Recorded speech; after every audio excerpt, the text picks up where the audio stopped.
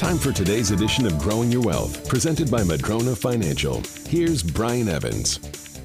Today I want to talk about investing too conservatively. We spend a lot of time talking about risk. We have all kinds of market corrections we've dealt with. We had Brexit, we had the dot-com crash, the collapse of 2008. There's all kinds of times in our history, and there will be in the future, about corrections, crashes, call them what you want. But there's another issue with investing, and that's being too conservative. A lot of people, older folks that came out of the Depression years, really carried with them some scars where they weren't able to invest and they just saved and saved and saved, and they never spent any money on themselves. And we saw a similar thing happen in 2008. A lot of people are scarred by that event, and they think that the markets have just been terrible most of their adult life. And the reality is, out of the last 10 years, the U.S. market's been only down one time. So markets aren't just necessarily bad by any stretch of the imagination. But you do have to define your own risk tolerance and make sure that you're investing within that tolerance. One of the problems I see over and over is people come to me and they are too conservative. So after 08 happened, they just stuck all their money into cash, and they've been sitting on it ever since, or a significant amount of it. And they have not been able to keep up with inflation. They haven't kept up with things that are going to change in the future, and they will run out of money someday. So make sure when you're designing your investment portfolio, don't get too risky, but don't be too conservative either.